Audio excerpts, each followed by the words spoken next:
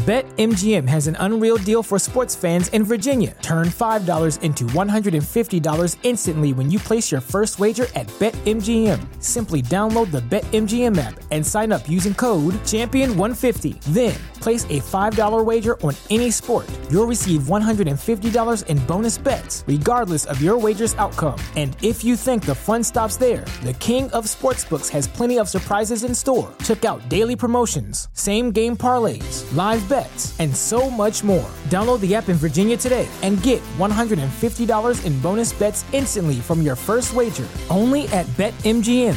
BetMGM and GameSense remind you to play responsibly. See BetMGM.com for terms. 21 plus only. Virginia only. New customer offer. Subject to eligibility requirements. Rewards are non-withdrawable bonus bets that expire in 7 days. Please gamble responsibly. Gambling problem? Call 1-800-GAMBLER. Promotional offer not available in Washington, D.C. This episode may contain content of a graphic nature. Listener discretion is advised. Thanks for joining us today on another episode of Body to Burial. I'm Mariah. And I'm Nikki. We're just two regular true crime junkies who decided it was time to see crime from a new perspective. This is Body to Burial. Well, how's it going over there? What are you doing? Trying to figure out how to do a calendar. Gotta love technology. Mm-hmm. I don't think I told you this when we talked earlier, but I'm like living in mom hell at the moment because my dishwasher broke this week. And wait for it, my washing machine broke this week. So I literally have dishes piled everywhere and laundry in my kitchen, on the floor, in my bathroom, everywhere. I would rather live without the dishwasher than a washing machine. Thank you. It is absurd. And then so I'm trying to find a washer.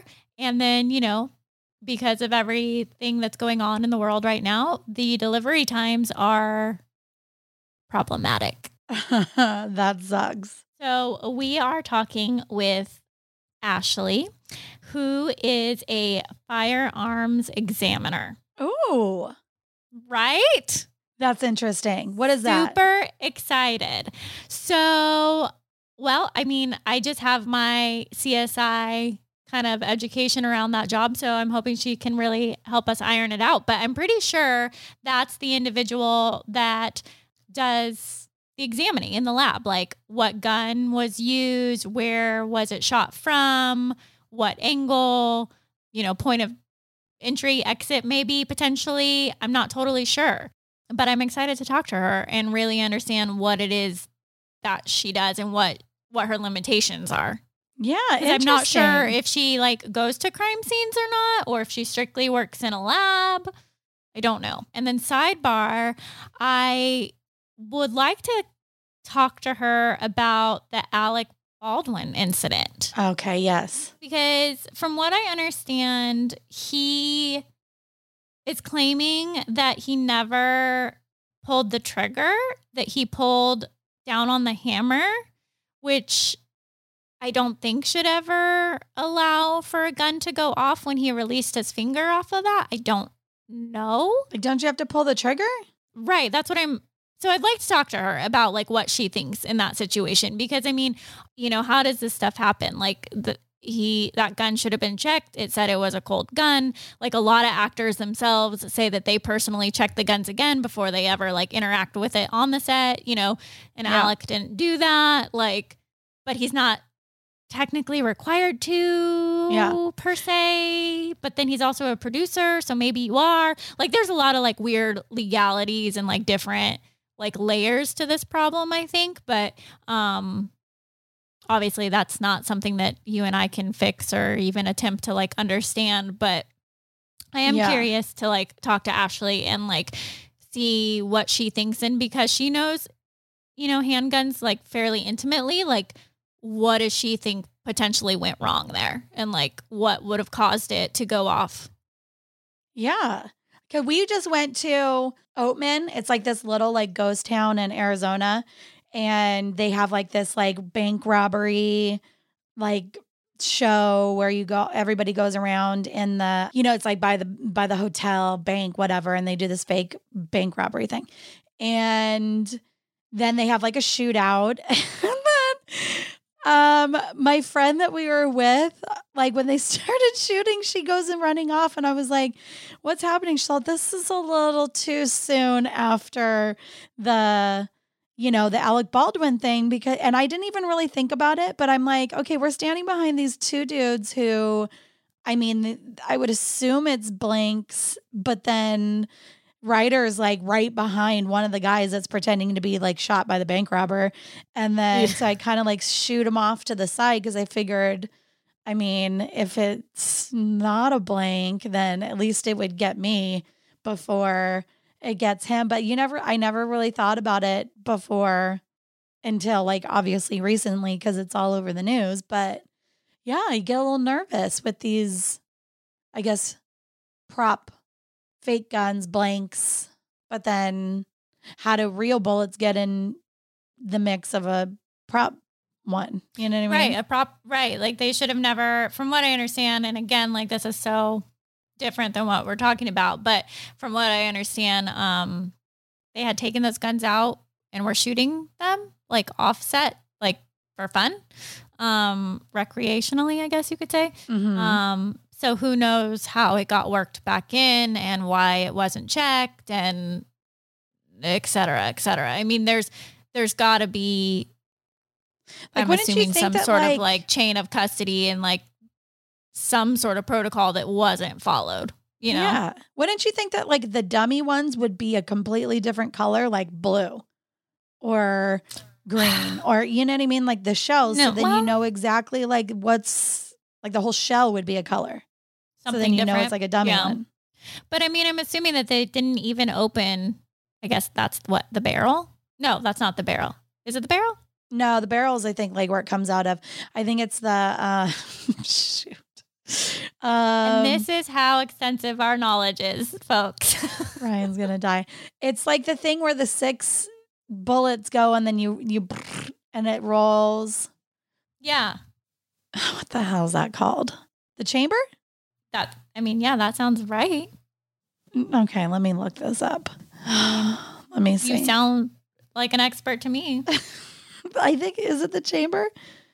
What is the round thing that... Oh my God. Lord help us. Bullets in. Let me see. I'm looking at an image here. The cylinder. Oh. It's called, and a 6-shooter gun. It's a cylinder. See, so then I guess it depends on what type of gun it was, which that I'm afraid I don't know. The barrel is the long part. The long part. Okay, yeah. That makes sense. Yeah, that's what it is. There we go. Ashley will be interesting because obviously she's going to be able to talk to us about how they use like bullets and like shell casings and how that is used as evidence, you know? Yeah, that's what I always wondered. Like, how do they know? Does every bullet have like an identification thing on it? Well, I don't know about that. I mean, obviously there's just like the initial size of the bullet, right? Like you can pick up a shell and you'll know it's a 22 or what have you. But I'm not sure how they match it back to like a specific, like your gun. Like this bullet came out of Nikki's gun that Nikki owned. Like, I don't know if your gun makes its own sort of like imprint somehow. I wonder if they could trace it back to like, maybe there's an identification thing on there. I'd be curious to know if that would be like a serial number and like you bought it at Walmart and that package, like how they do that. How they trace it back. Yeah, I don't know. I don't know if it's like, I have heard, I don't know if this is factual because again, I will publicly admit my knowledge of guns is very, very, very, very limited. Mm-hmm. But I have heard that like the shell casings all get like unique scratches or grooves or dents.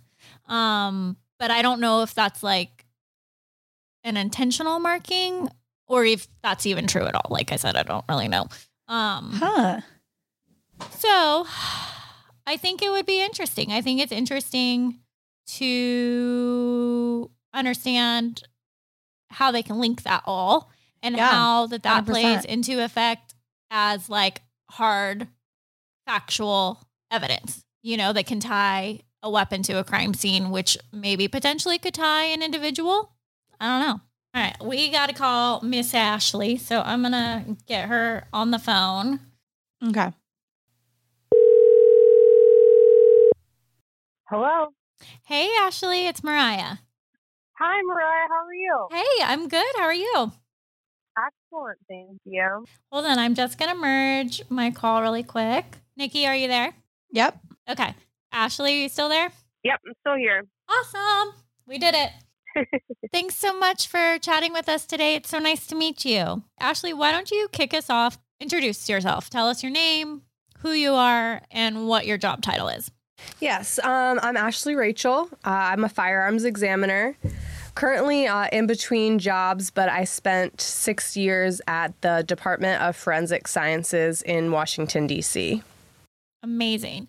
So, Firearms Examiner, what does that mean? Like, Nikki and I were talking about this before you got on the line because she was like, okay, so like, what are we going to talk to her about? Like, what is that? And I was like, well, from like my CSI knowledge, I don't really know. Like, does that mean that you're working in a lab? Does that mean that you go to crime scenes? Like, what does that mean? What is your job?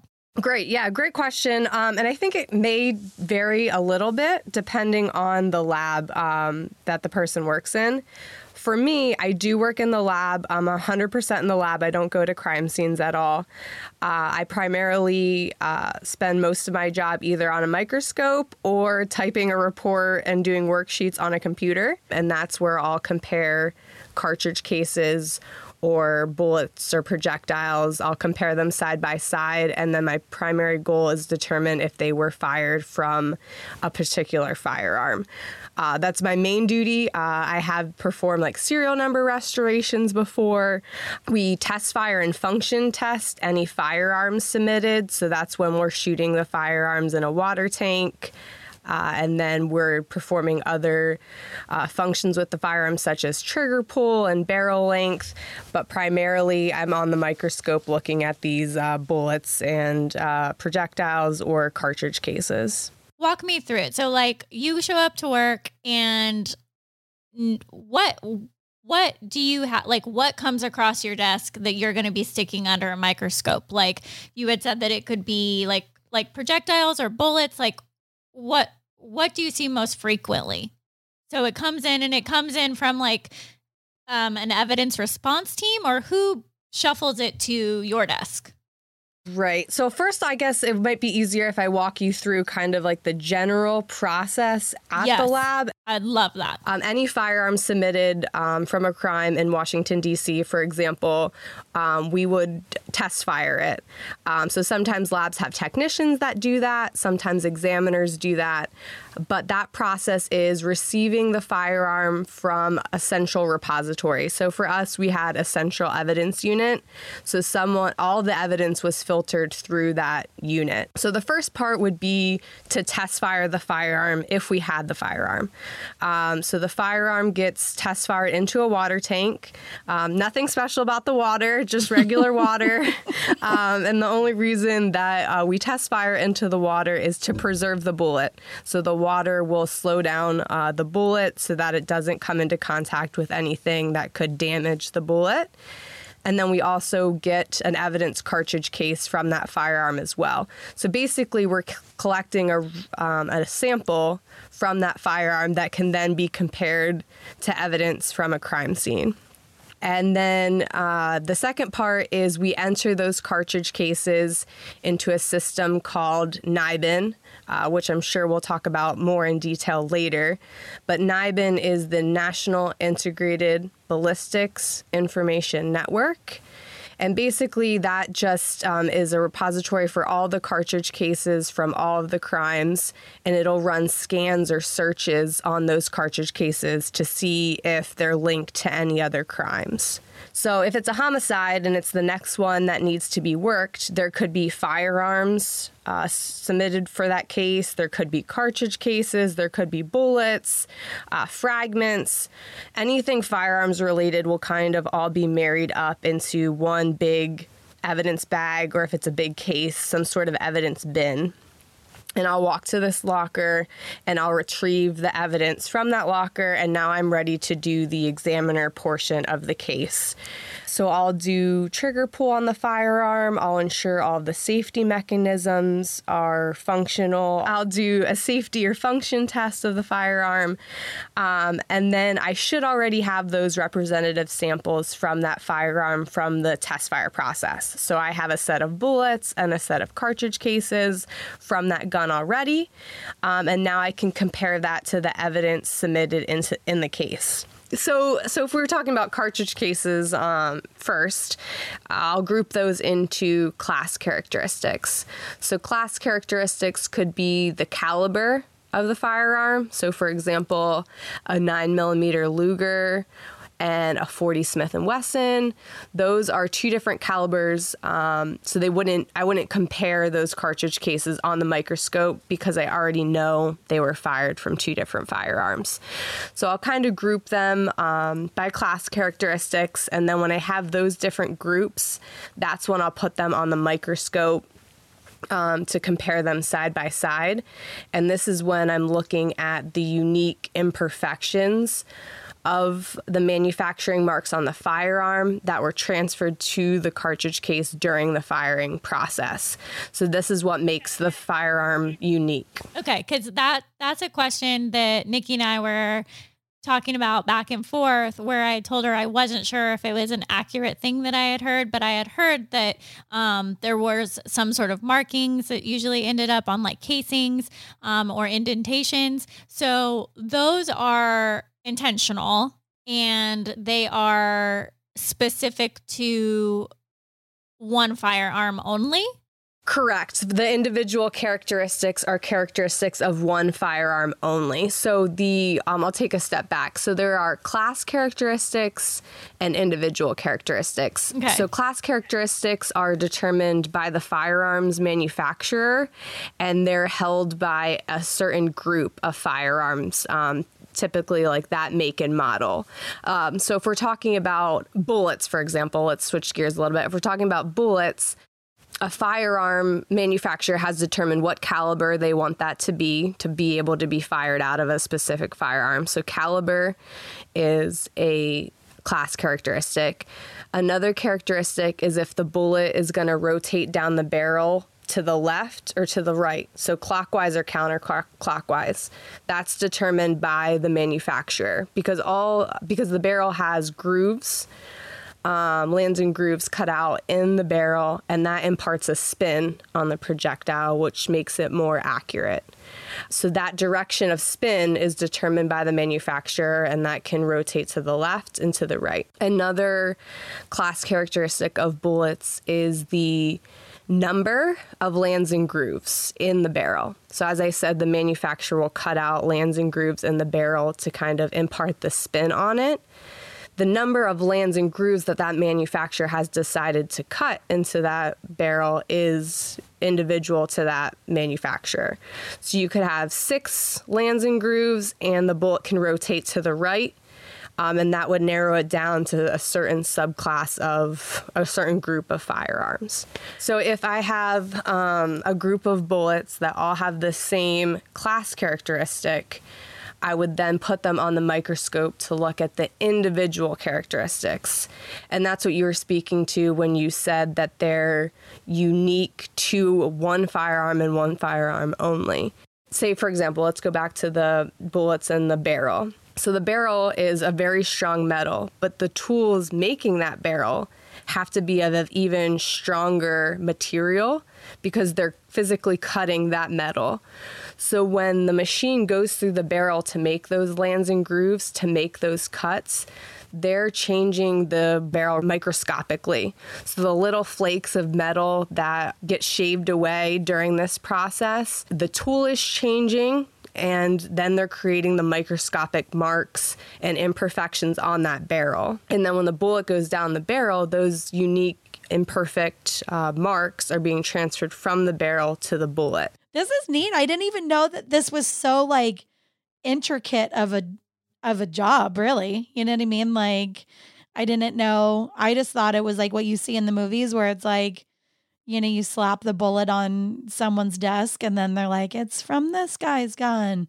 And then the case is solved, you know?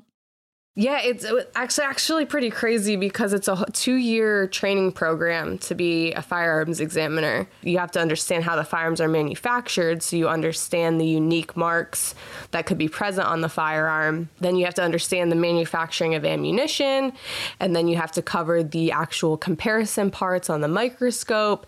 And then a majority of the training is how to testify in court and kind of how to explain your job to a layperson, since those are the people that need to believe you and need to understand what you're talking about when you're on the stand. So it takes an average of at least 2 years to complete the training. Wow. Yeah. So every gun has like I guess like a thumbprint, like their own thumbprint. Yes, exactly. And it could be in different parts of the firearm depending on the evidence that you're looking at. So let's just say you have like a casing and they're just like, this is all we were able to retrieve from the crime scene. What all can we learn from just a casing? So if it's just a single cartridge case, you can learn the class characteristics of that. So you can know the caliber of firearm. You can look at the firing pin impression shape. So the firing pin of the firearm is unique as well. Okay. So the shape of that firing pin impression would be imparted on the cartridge case. So you can have hemispherical firing pin impressions. You can have elliptical firing pin impressions, which are more of a rectangular shape. The other thing that you could learn from a cartridge case is how the breech face was manufactured. So the breech face is the area where the firing pin aperture, or the hole from which the firing pin protrudes from, that's the breech face of the firearm, and the cartridge case is going to slam up against that breech face. So any marks from the breech face or the firing pin are going to be transplanted onto the cartridge case. That's interesting. I just watched this thing on Netflix, The Night Stalker. I was watching that documentary on Netflix, and they were saying that he had these like a red tipped bullet or whatever, and that's how they can link him to different other crimes and other, like in up north and other things, because it was a little more specific, like they're used from the same person. So I don't think I'm specific. I don't know the case you're speaking of specifically, but I do know that there are certain bullets out there made by Hornady that have like a red plastic tip in the bullet. And that could be a helpful, if you found those red tips, it helps the bullet expand a little bit better. So if you were to find those red tips at multiple crime scenes, that wouldn't be an indication at all that they were committed by necessarily the same person, because a lot of those bullets exist out there, and the manufacturer makes them that way. I mean, it could definitely like help you in terms of like, oh, hey, these cases may be linked. Let's compare the bullets. But a lot of different firearms can fire that particular ammunition, but it could give like an indication to the investigator as to, hey, maybe these are linked, but you would still need the firearms examiner to look at the evidence under the microscope, because that red tip is another, like we talked about, that could be a class characteristic of that ammunition, because a lot of bullets manufactured would have that. Can you link the bullet back to like where potentially the person bought it, or that's just it's not that specific? It's not typically not that specific if you just have the cartridge case. If you had this physical box of ammunition that had maybe like the lot number on it, that might be different. You might be able to search that lot number, get in contact with the cartridge manufacturer. But if you don't have that information and you just have like the bullet or just have the cartridge case, you wouldn't be able to link it back to a store. And the gun itself has like a serial number on it, right? And that's how you would link it back to a person who has it registered? Correct. Yes. I mean, if they purchased it legally and they sold it, and, they sold it and kept track of all that stuff, yes, you could potentially link the firearm back to the seller and or the last registered owner. That's correct. Ashley, you mentioned, and since Nikki talked about it, how there is like the serial numbers on the actual guns. You had mentioned that you've done some like serial number restoration. What does that look like? How are you able to kind of restore that serial number that they've either tried to scratch off or damage? Yes. So usually when someone tries to obliterate a serial number or remove it from the firearm, they're, like you said, gouging or scratching the surface of that serial number. So typically from the naked eye, you think, oh, yep, no, they've completely obliterated the serial number. There's no way of knowing what the serial number is. But we can actually apply chemicals to that serial number to restore it. So you can kind of think of if you had like a big, thick notebook and you're pressing really hard and you're writing someone a note, and then you flip the page, like you can sometimes still see the impress marks underneath that second sheet of paper, even though the pen didn't go through that. It's kind of the same thing with a serial number. So when the manufacturer applies that serial number, it's actually going down multiple layers into the metal. And when they obliterate it, they're just scratching that top surface of the metal. So when we apply the chemicals, it's kind of deteriorating the top layer almost, or removing those scratches and allowing us to see deeper layers into the metal, where then that's where we can still see the original serial number that was applied by the manufacturer. That is crazy. And that's all something that, like, I mean, obviously you need the gun for, and then that's Correct. when you would like track it back to whoever was the registered owner. But what happens if, say, like someone stole it from them or whatever, then it's just like you would never figure out who really scratched it off and who really used it. And it's just kind of a cold case sort of a thing. Well, I think that's where like the detective work comes in, right? It's like figuring out like, okay, that gun belonged to Bob, but Bob said it went missing and was stolen from here. Like, I think that's Absolutely. where like all that. Absolutely. And that's something that we never hear anything about. Typically, they work closely more so with the ATF when it comes to tracing the firearms. That's not something that individual labs get involved with. So the detective would have to work with some other agency to kind of get information about that as well. How frustrating that would be for you, because I would be curious. Like each thing that comes across my little microscope, I would be like, okay, well, what's the conclusion? Right. Right. And I think, and sometimes I really believe there are some cases that I work as a firearms examiner that may have already been solved, honestly. Like maybe they didn't need my report. Maybe they captured it all on video, or maybe they used DNA. But by the time I get to the case, I'm still working it, and I have no idea that someone's already, sitting behind bars for that murder. Like, I don't know any of that. Oh, that's so I would be like dying. Like, can I just get a little recap of each little case file? That would drive me crazy. Right. Absolutely. Yes. I'd be bummed. Yeah. I need a little more action than that.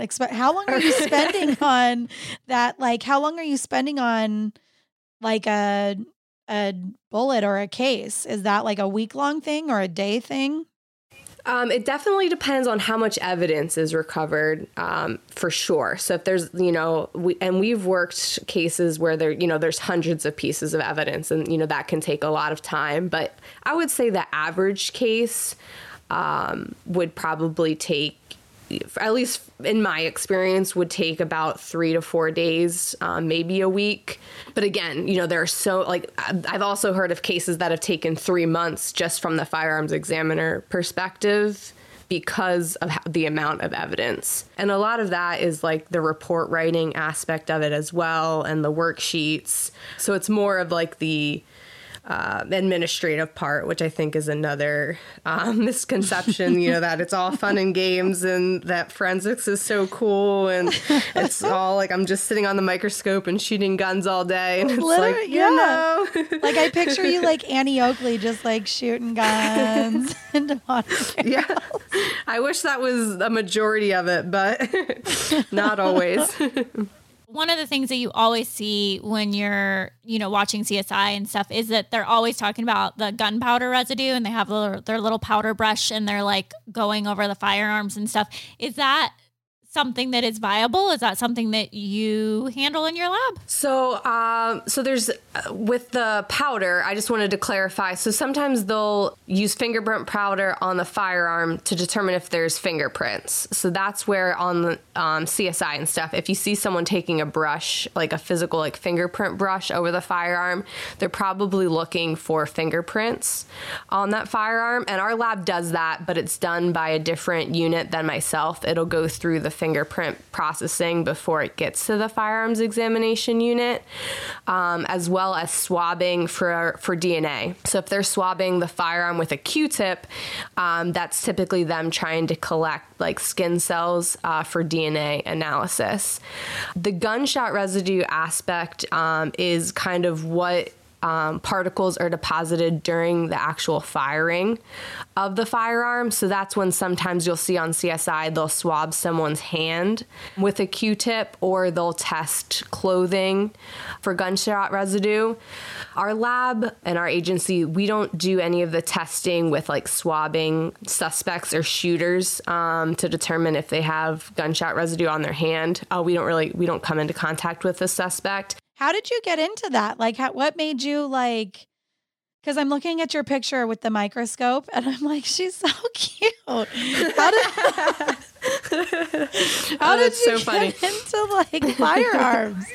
Yeah. I mean, it's a little bit of a, longer answer if I take you all the way back. So since third grade, I knew I wanted to do something with science. I just had an awesome third grade teacher that, was obsessed with science and the outdoors. And I'm like, I'm definitely going to do a career in science. And I think that was the first Christmas I got a toy microscope that, that I had wanted.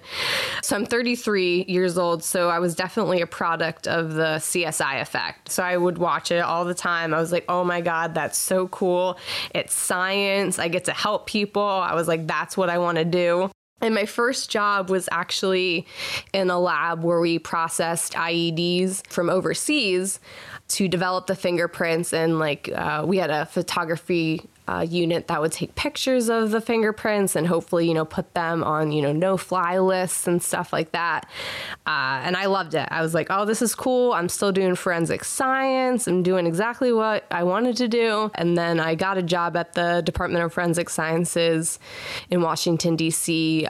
In their fingerprint unit, obviously based on my background and everything. And then so when the position opened up in the firearms examination unit, I was kind of like, ooh, I don't know anything about guns. The cool thing is you'll learn and gain skills in one area of forensics that you can definitely transfer to other careers, which is super cool. Yeah. I mean, if I could turn back time and go back to go to school and change a different path, I would want to do crime scene investigation because I'm like, oh, I could do that. But then I didn't know there was that much stuff involved with crime scene investigation. I thought that I was going to bring the yellow tape and right.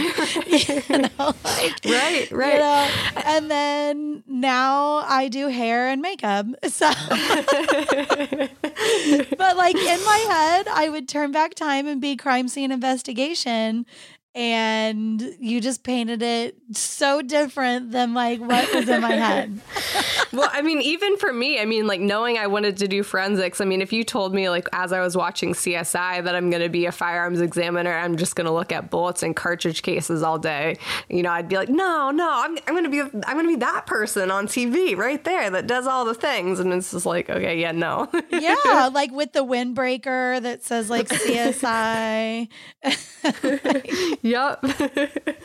So I have to ask, Ashley, when you go to work, do you have your white lab coat and your safety goggles? Absolutely not. Okay. I could literally wear whatever I want as long as I had closed-toe shoes on. Yeah, just wear normal clothes every day. 99% of my job is in my little cubicle with my microscope, like, jeans and a t-shirt. What about like, and this is probably not your department, but I would wonder what department it is like a bow and arrow as a weapon. Ooh. Like yeah, what? Yeah. No, that's interesting. Yeah, I mean, I've actually stumped me. I've actually never got that question before. That's so funny. Yeah, I want, because, we go to the desert and like ride motorcycles and stuff. And I bought a bow and arrow. It's like this like little Sue that like has like these like soft tips. And I think I'm Katniss from, Hunger Games. Yeah. And I always wonder, awesome. like, what would happen? Like, because, I mean, I'm not like a bow and arrow person. I'm just shooting a little bow and arrow. But that was like when you do bullets, I was thinking like, well, what happens if it's like a bow and arrow? And who would like check that out? Oh, yeah. I mean, not to speculate, but to, put something out there. I mean, I think it would mostly be the medical examiner, I think, in terms of like the wound, like how the wound was cut. I mean, if you're having a medical examiner on your show, I think you should ask them. Ask every single guest now, do you know who will examine the bow and arrow? Because, besides like testing it for blood and DNA, the actual arrow, I mean, you don't have anything to compare that arrow back to, I guess. There's no arrow analysts out there. Maybe you just invented a new department, Nikki. I think I did. I mean, I don't think it's really happening nowadays with bow and arrows, but I was just picturing myself in the desert with my little Sue and like, what would would happen? Oh, that's too funny. Too funny. How much information do you get? Like when you go to collect like your evidence that you're going to be going through and examining, do you have any background of like where that came from, or like this was a double homicide, or or do you literally just pick up a bag and get to work with like no backstory? Yes, typically I'm just picking up a bag and getting to work. With having so few examiners in Washington, D.C. and, having a lot of cases, we primarily were just working homicides at that point. So generally speaking, I knew I was picking up a homicide case to work on. But other than that, I wouldn't have any details of the case.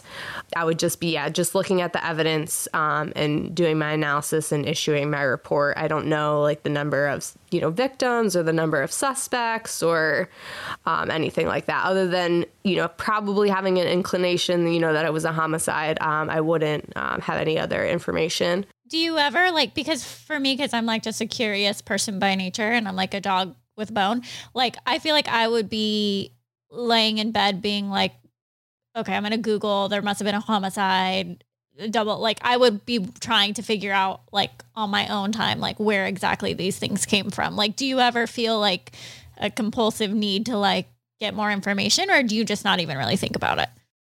Personally, no, I don't. I don't think about it. And I think it's just kind of, going to work every day and just, doing the same thing. I mean, if I had to do that, I would be doing that multiple times a week, because going into work and doing a homicide, and sometimes by the time we would get to a case, it'd be weeks or, we have a backlog. So it could be weeks or months later that we would finally start working on this case that, that has already happened. So yeah, I actually don't kind of feel the need to search through stuff like that. And I actually, personally, I just don't watch the news because of how depressing it is. So, I mean, I'm sure it's different for each person, but. So do you feel like your job is I hate to phrase it this way, but almost like a 9 to 5 where when you're done, you can clock out and separate? Or do you feel like there are aspects that you bring home with you? Personally, for me, I have a really good like work-life balance. So for me, it is more easy to kind of check out at the end of the day. I don't want to sound like heartless, kind of, No, you know. not at all. I feel like I'm still like, you know, love my job. Like I'm glad I'm helping people, and I know that like I am bringing justice to people. But because it's kind of like I'm just looking at the evidence, it's not as hard for me to be like work and then home kind of mindset. Is it weird when you go on, like when you have to testify in court to see the person that's attached to the bullet or the gun, or, you know what I mean? Like, is that weird? Honestly, I think a lot of people will be surprised by this, but in my 6 years of working in the Firearms Examination unit, I have never testified in court. Really? Which is crazy. It's completely, it's nuts. But in Washington, D.C., they'll actually stipulate to your report a lot of the times. And so many people take a plea deal. So I've never had the opportunity to testify on the stand. I've had like witness conferences with detectives where the detectives will come in and we'll sit down and they'll want to understand my report and my conclusions, and I'll walk them through my analysis and how I came to my conclusions, and we'll look through my case file. But I've always wanted to, you know, I have so much training in how to testify, you know, it's like all this training is being wasted. But I actually have never had the opportunity to testify in court. That's crazy. What would you say, like, if you were going in to testify, and you were like able to address the jury like openly and freely? Because obviously you can tell Nikki and I don't really have like an understanding of firearms and firearms forensics. So, but you know, these individuals are going to be the ones that are making the decision if this evidence is substantial enough. What would you say to them to help them understand that it is a science that is very, definitive, I guess? Like it's very black and white. I think it's important for them to know how we are able to come to our conclusions. And I would have to walk them through, you know, how a firearm's manufactured and how those marks are left on the firearm. And then how those unique marks are transferred from the firearm to the ammunition components. What happened? Like when your friends, or people that you meet, and they're like, "What do you do for work?" Are they always like, "What?" You know, when you tell them? Yes. Yeah. Everyone thinks it's crazy cool. They can't believe it. And that's kind of always been like, my husband mostly uses it as an icebreaker when we meet someone new. He'll just like interject into random conversations like, "Oh, you know, ask my wife what she does for a living." And I'm like, "Oh my gosh, this is so embarrassing." I love it. But yeah, no, it's definitely, I love talking about it. I love my job, so it's really cool, and it is an easy way to break the ice. But yeah, everyone's like, "Oh, that's a real career? Like, I can't believe I've met someone that actually does that." And you know, every time after I explain what I do, they'd be like, "Oh, like CSI," and I'm like, "Yeah, okay, I'll just say, yeah, it's just like that," you know, just to kind of like save the conversation. You know, I don't want to give them a 2-hour spiel of how it's not like CSI. So I'll just be like, "Yeah, it's exactly like that." That's cool though. So cool. Yeah, absolutely. Ashley, I did want to ask your opinion. Again, Nikki and I were talking about this before you joined us. But we were talking about the Alec Baldwin situation. And, you know, maybe you can help me understand, because I'm confused with my, you know, understanding. But, you know, in his most recent interview that he sat down and talked through the incident, he had said that he basically had cocked the hammer and, you know, moved his hand according to how the director had asked him to. And that when he was finished, he released the hammer back to like a normal position, and then the trigger goes off. That can happen? Like, I'm so confused how that, like, I'm like, what am I missing? I guess. This is hilarious because I didn't know like I said, I don't watch the news. So I didn't know anything about this Alec Baldwin situation until last night. My husband and I watched the Hulu ABC document. I literally watched this last night, and that's the only reason. And my husband asked me like 12 million questions about it. So that's the only reason I feel comfortable even talking about this, because I literally just talked about this last night. I mean, and without the gun, I obviously can't say for certain, but no, it would be, unless there was something physically wrong with the firearm, it would be impossible for the firearm to go off without pulling the trigger. So the action that he's describing of how he cocked the hammer and let the hammer go in a normally functioning revolver, that would not happen. The firearm would not have discharged if that's the way he's describing it. So Nikki, you were right. Then potentially there could be a malfunction with the firearm itself then. Because I don't know guns at all. But I was like, that's well, what maybe she had like said. There's like something was wrong with it. But then I was thinking too, like the dummy, this is what I don't get is like the dummy bullets.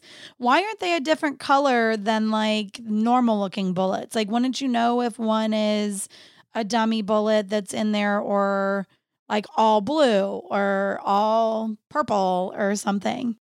Right. I mean, yeah. So to answer like kind of both of your questions. So the first part, yeah, I would agree that either he did pull the trigger and he's saying that he didn't, or there is a malfunction with the firearm. So the firearm is only intended to go off once the trigger is pulled, because there's a safety mechanism that's blocking that.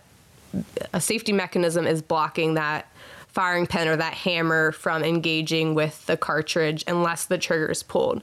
So either that's broken. Is there a way for them to, sorry to interrupt you, but is there a way for them to take that gun and do an analysis of it to see if there is it like that it was broken? Correct. Yep. Absolutely. Okay. Yep. Absolutely. Okay. A firearms examiner should be able to determine that. Yes. Yes. So yeah. So either he pulled the trigger, and he's saying that he didn't, or there was a physical malfunction with the safety of the firearm. So those would be, in my opinion, those would be the only two things that could have been wrong with that gun going off. And then to answer your other question about the dummy rounds, that's very true. So there are a ton of different dummy rounds out there. We at our lab, we have a variety of them as well. So some of them are plastic and they're orange. Like the whole thing is orange. Everything, like the cartridge case is orange, the bullet is orange. Like you would have no doubt that that's a dummy round. So they do make those. And yes, in my opinion, you would want dummy rounds that were easily, noticeable as being dummy rounds. Like I said, I just watched this last night, which is funny. So the ones that they were showing, I was confused about that as well. Because at least from the video, I couldn't tell how those dummy rounds, I didn't zoom in or pause it in any way. But from that documentary, I couldn't see how those dummy rounds looked different than cartridge cases. So, maybe if I slowed it down or paused or zoomed in, I would see something. But the dummy rounds that I'm familiar with, you can physically tell that they're different. Yeah, I was telling Mariah, we just went for over Thanksgiving, we went to this, we stayed at our friend's house and then we drove up to this little town in Arizona, Oatman, where it's like this ghost town and they do this bank robbery thing. And then it's a shootout and like we are standing behind one of the robbers and my friend like walks off and I'm like, I didn't even think about it until the whole Alex Baldwin thing, but she's like, yeah, I'm getting a little nervous. Like what happens if those aren't dummies? Right. And I'm standing right behind the guy.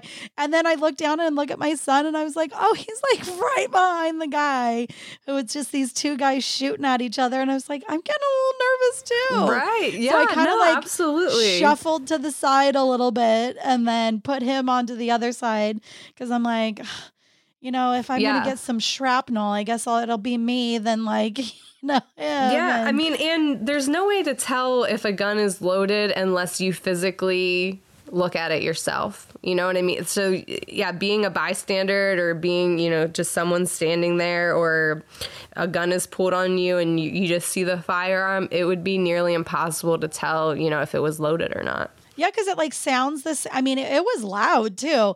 I had never and the kids, we all jumped after he shot the first one, and I'm like, oh God, I'm getting a little nervous because it was a little scary. But then, yeah, so then I was thinking, we're here just to watch some little shootout in the street, and I never would have thought twice about it if the Alec Baldwin thing wasn't going on, and I would have been like, oh, This is fun.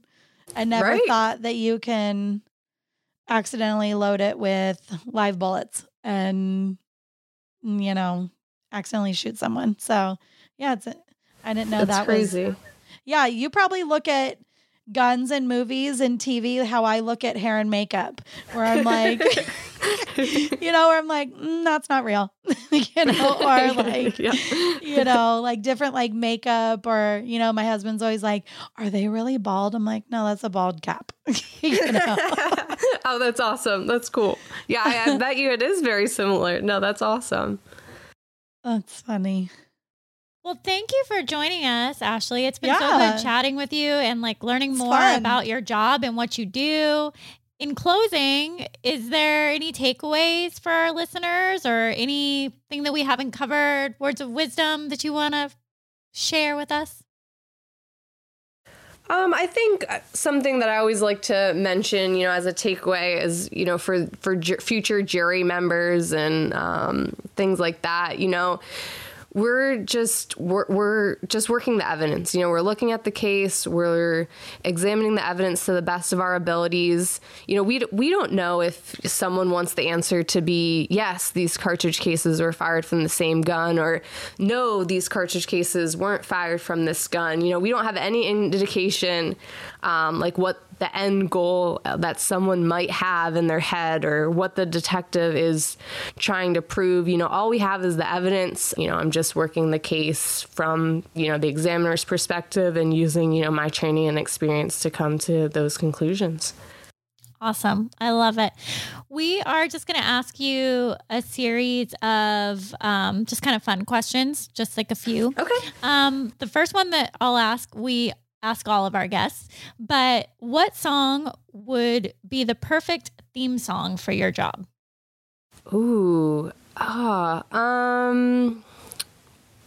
Perfect theme song. I have no idea. I've never thought about this. I literally just had one pop into my head. What was that one? Janie's got a gun. Who sang that one? That's good. Oh, wow. Yeah, sorry I don't have one for that. That's a funny one. But, I cannot. Nothing even jumped into my head. Isn't that an Aerosmith song, Nikki? Yeah, I think it is. I'm singing it in my head. Don't mind my voice. It sounds like an angel I know. That's a great song. Yes. For some reason, that just popped into my head. You got one for her, Nikki? Oh, let's see. If you were cast in a true crime series, who would you play? I'm just going to go with old school Grissom. He's the one that got me excited to be a forensic scientist. And he was, at least back when I watched CSI, he was the coolest one of them all. And I was like, I want to be him. Oh, I love that. All right, I got one. So what profession would you tell people you do if you don't want to spend the night talking about your job? Honestly, this is probably not the answer you want to hear, but I would probably still tell them the same thing just because I think it's super cool. But I would probably just simplify it to be like, oh, I shoot guns all day and then I look at the evidence under a microscope. I mean, I think I'd find a way to shorten it, but I love it so much and I think it is super cool. So I think I would still tell people that I just shoot guns all day or something like that. I love it. I love it. What are your hobbies? Ooh, yoga, working out. I like to run. And then I read in my free time. Okay. What kind of books? We both love to read. mean, fiction, but yeah, they're definitely, thriller, suspense, murder mystery kind of things. Okay. No, I'm going to throw this out there. I just started reading this book. It's super fun. I've literally read cover to cover in like a day and a half. The Inheritance Game.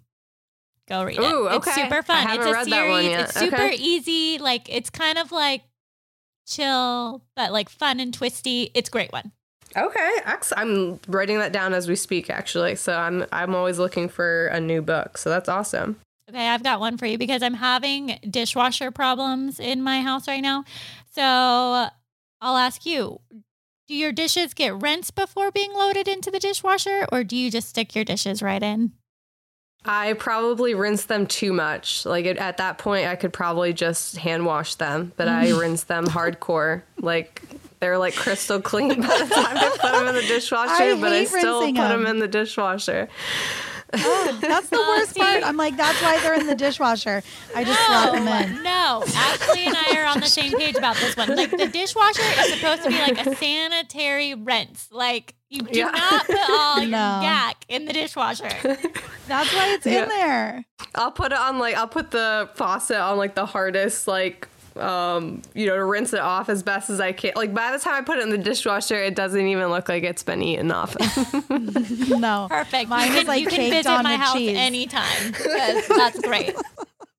Mine still has melted cheese that like the fork didn't pop off. Are they like, clean when the dishwasher's done? Yeah. Shout out to your dishwasher, Nikki.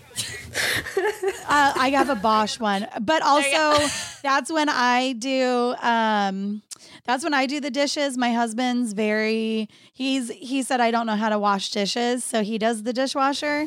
So I mean, maybe he takes them out and rinses it, and then they look like your guys's. But I can actually see him doing that. Probably, he's probably, oh God, I can't believe she put this in here dirty. I'm gonna rinse this. like literally, my cereal still has Cheerios on the side of it, just like stuck because I didn't rinse it. Oh my God, so much anxiety. Did I give you a good visual? Yeah, no, yes, you did. What would you be this is just a silly one too. What would you be embarrassed to admit that you hoard? Everyone hoards something. I know, yeah. Books? No, I usually give them to my mom when I'm done. I probably keep too many like plastic bags from the grocery store. I'm totally going to use this someday. I mean, I know like almost everyone has like, a bag of other bags, but I probably have more than the normal person. Yeah. I always feel like I paid 10 cents. And then I say that I'm going to like go. Yeah, because we don't have to pay, them Nikki, again. so we can like. What? Same. We can just take What? as many as we want. You don't have to pay for bags. No. Nope. What? That would probably really help my hoarding because I also would be really mad that I had to pay for a bag. Well, yes, I was pissed when I had to pay 10 cents. My first 10 cents, I was like, what? And then you think that it would make me, I can't even tell you how many stupid like reusable bags that I've bought and thinking I'm going to take them in, and not one goes in with me. Not one. Yeah. So that's something every I wish time I would go, do more, but I don't. But yeah, I wish I would take more reusable bags to help the environment. But yeah, you're right. They never make it into the store. Yeah, they would never make it out of my trunk. No. And then by the time I remembered, like, oh, they're in the trunk. Oh, fine. Just give me the plastic. Yes. And then I pay the 10 cents every single time. And sometimes it equals to 90 cents. And then I'm pissed. Yeah, that's not great. Yes. I can't believe you guys don't pay. I thought this was like a nationwide thing. No. That's a California thing. Oh my God. I think it actually is a thing in Washington, D.C. as well, but I live in Maryland, so it's not a thing here. Oh my God. I had no clue. I thought everybody is paying 10 cents. It sounds so stupid, but yeah, no. Okay. That's a little fun little thing I just learned. Perfect. All right. Well, I don't have any more questions. Nikki, you have any final thoughts or questions for her? No, I think I'm good. That was fun. Cool. Awesome, We did it. ladies. This was so good. You guys were excellent. This was so much fun. I thank you. enjoyed Thank this you, so everyone. much. Thank you for educating us because we are very uneducated in this arena. So we appreciate it. Yeah, thank you. Absolutely. Yeah, no problem at all. And I mean, obviously, via email, or we could do this all again for all I care because I enjoyed it so much. But Right? let me know if you guys have any, follow-ups. This was a blast. Well, I texted Yeah, my we'd love husband and told him that I was like, oh, we're talking to a firearms expert. And then he was like, well, I could have been a guest on this because he's all into it, loves all this stuff. Oh, that's awesome. That's awesome. So yeah, So maybe good. we'll have a guest interview with him. I think you should. I think you should. Yeah. See how he does. I love it. All right. Well, Awesome. thank Well, you. Thank you. Thank you, ladies. I appreciate it. Yeah, thank you. Thanks so much. Pleasure. Bye. Okay, bye. Bye. Okay, so what do you think? Loved her. She's so cute. So easy to talk to. She's so cute. She's adorable. Yes. 100%. She's like one of those like Barbies that you're like, what? I don't know what I was picturing as a firearms person, but I was not picturing her. You can't judge a book by the cover. Like, there you go. Did not expect it. But holy crap, did I learn so much about her job. Like, clearly I was super uneducated. It's amazing to me what she can accomplish by not even leaving a lab. I just didn't know that they went through such a process to get to her and then a process after her. Yeah, there's a lot of people involved. It seems to pass through a lot of hands. And I would be really frustrated that you never get like a conclusion to what you're working on. That would suck. Oh my God. Like, the more that we're talking to these people, the part that literally nags my soul is that none of them ever get any like follow through on what happens. Because I couldn't imagine being the other person of this that like collected all the bullets and all the casings and then passed it to Ashley and then was like, okay, I'm all done. Yeah. I'd be it's like, weird. Ashley, what's up, girl? What'd you find? Yes. What do you think? Like, Yeah. there's no way I could just never like close the loop. Like, give me a little juice. What's up? But I guess that's why I don't do a job like that. In my head, I thought that all those jobs were one person. I mean, but she's right. Like in the shows, they make it think that it's like this little team that just like moves from point A to B to C together doing all these things. And that's not what's happening. Like, this team's working on backlogs from weeks ago. And this team's, like she said, she has stuff from months ago that may have already been solved, which is bonkers to me. That's so crazy. It really is. I think my biggest takeaway is if I'm going to, commit a crime, I'm going to do a bow and arrow. Because like they don't even have a department for that. So Right? I'm not kidding. Because let me tell you, with my little Sue, when I'm shooting it in my head, I really think that I'm like Katniss. It never hits a 100%. freaking target. That's just number one. But in my head, I just am like, okay, I can do this. And last time when we went to the desert, I brought like a pumpkin and I really thought that I was just going to be just smashing that thing with that arrow. And one of my arrows broke. So then, and I only have two. Okay. oh no. I only have two. One of the arrows was broken and the other one had like the little like feathery part that was like, it makes it like go like all sideways and like, so Christmas, I ordered a lot of arrows because I'm just going to be really perfecting my bow and arrow skills. Your skills. Yeah. Seems like a great way to go. Thank you. And if anybody would like to start up a arrow forensic department, I think they should reach out to you. So I could be a test shooter. Yes. That would be good. Well, that was a good one. Until next week. Until next week. Thank you so much for listening and supporting us. We do encourage you to follow us at Instagram at Body to Burial. Hit us up on Twitter at Body to Burial. And you guessed it, you can send us an email to hello@bodytoburial.com. If you have any guest suggestions, just let us know. Please hit the subscribe button or follow button on whatever app you are listening to. Thanks so much, guys. See you next time.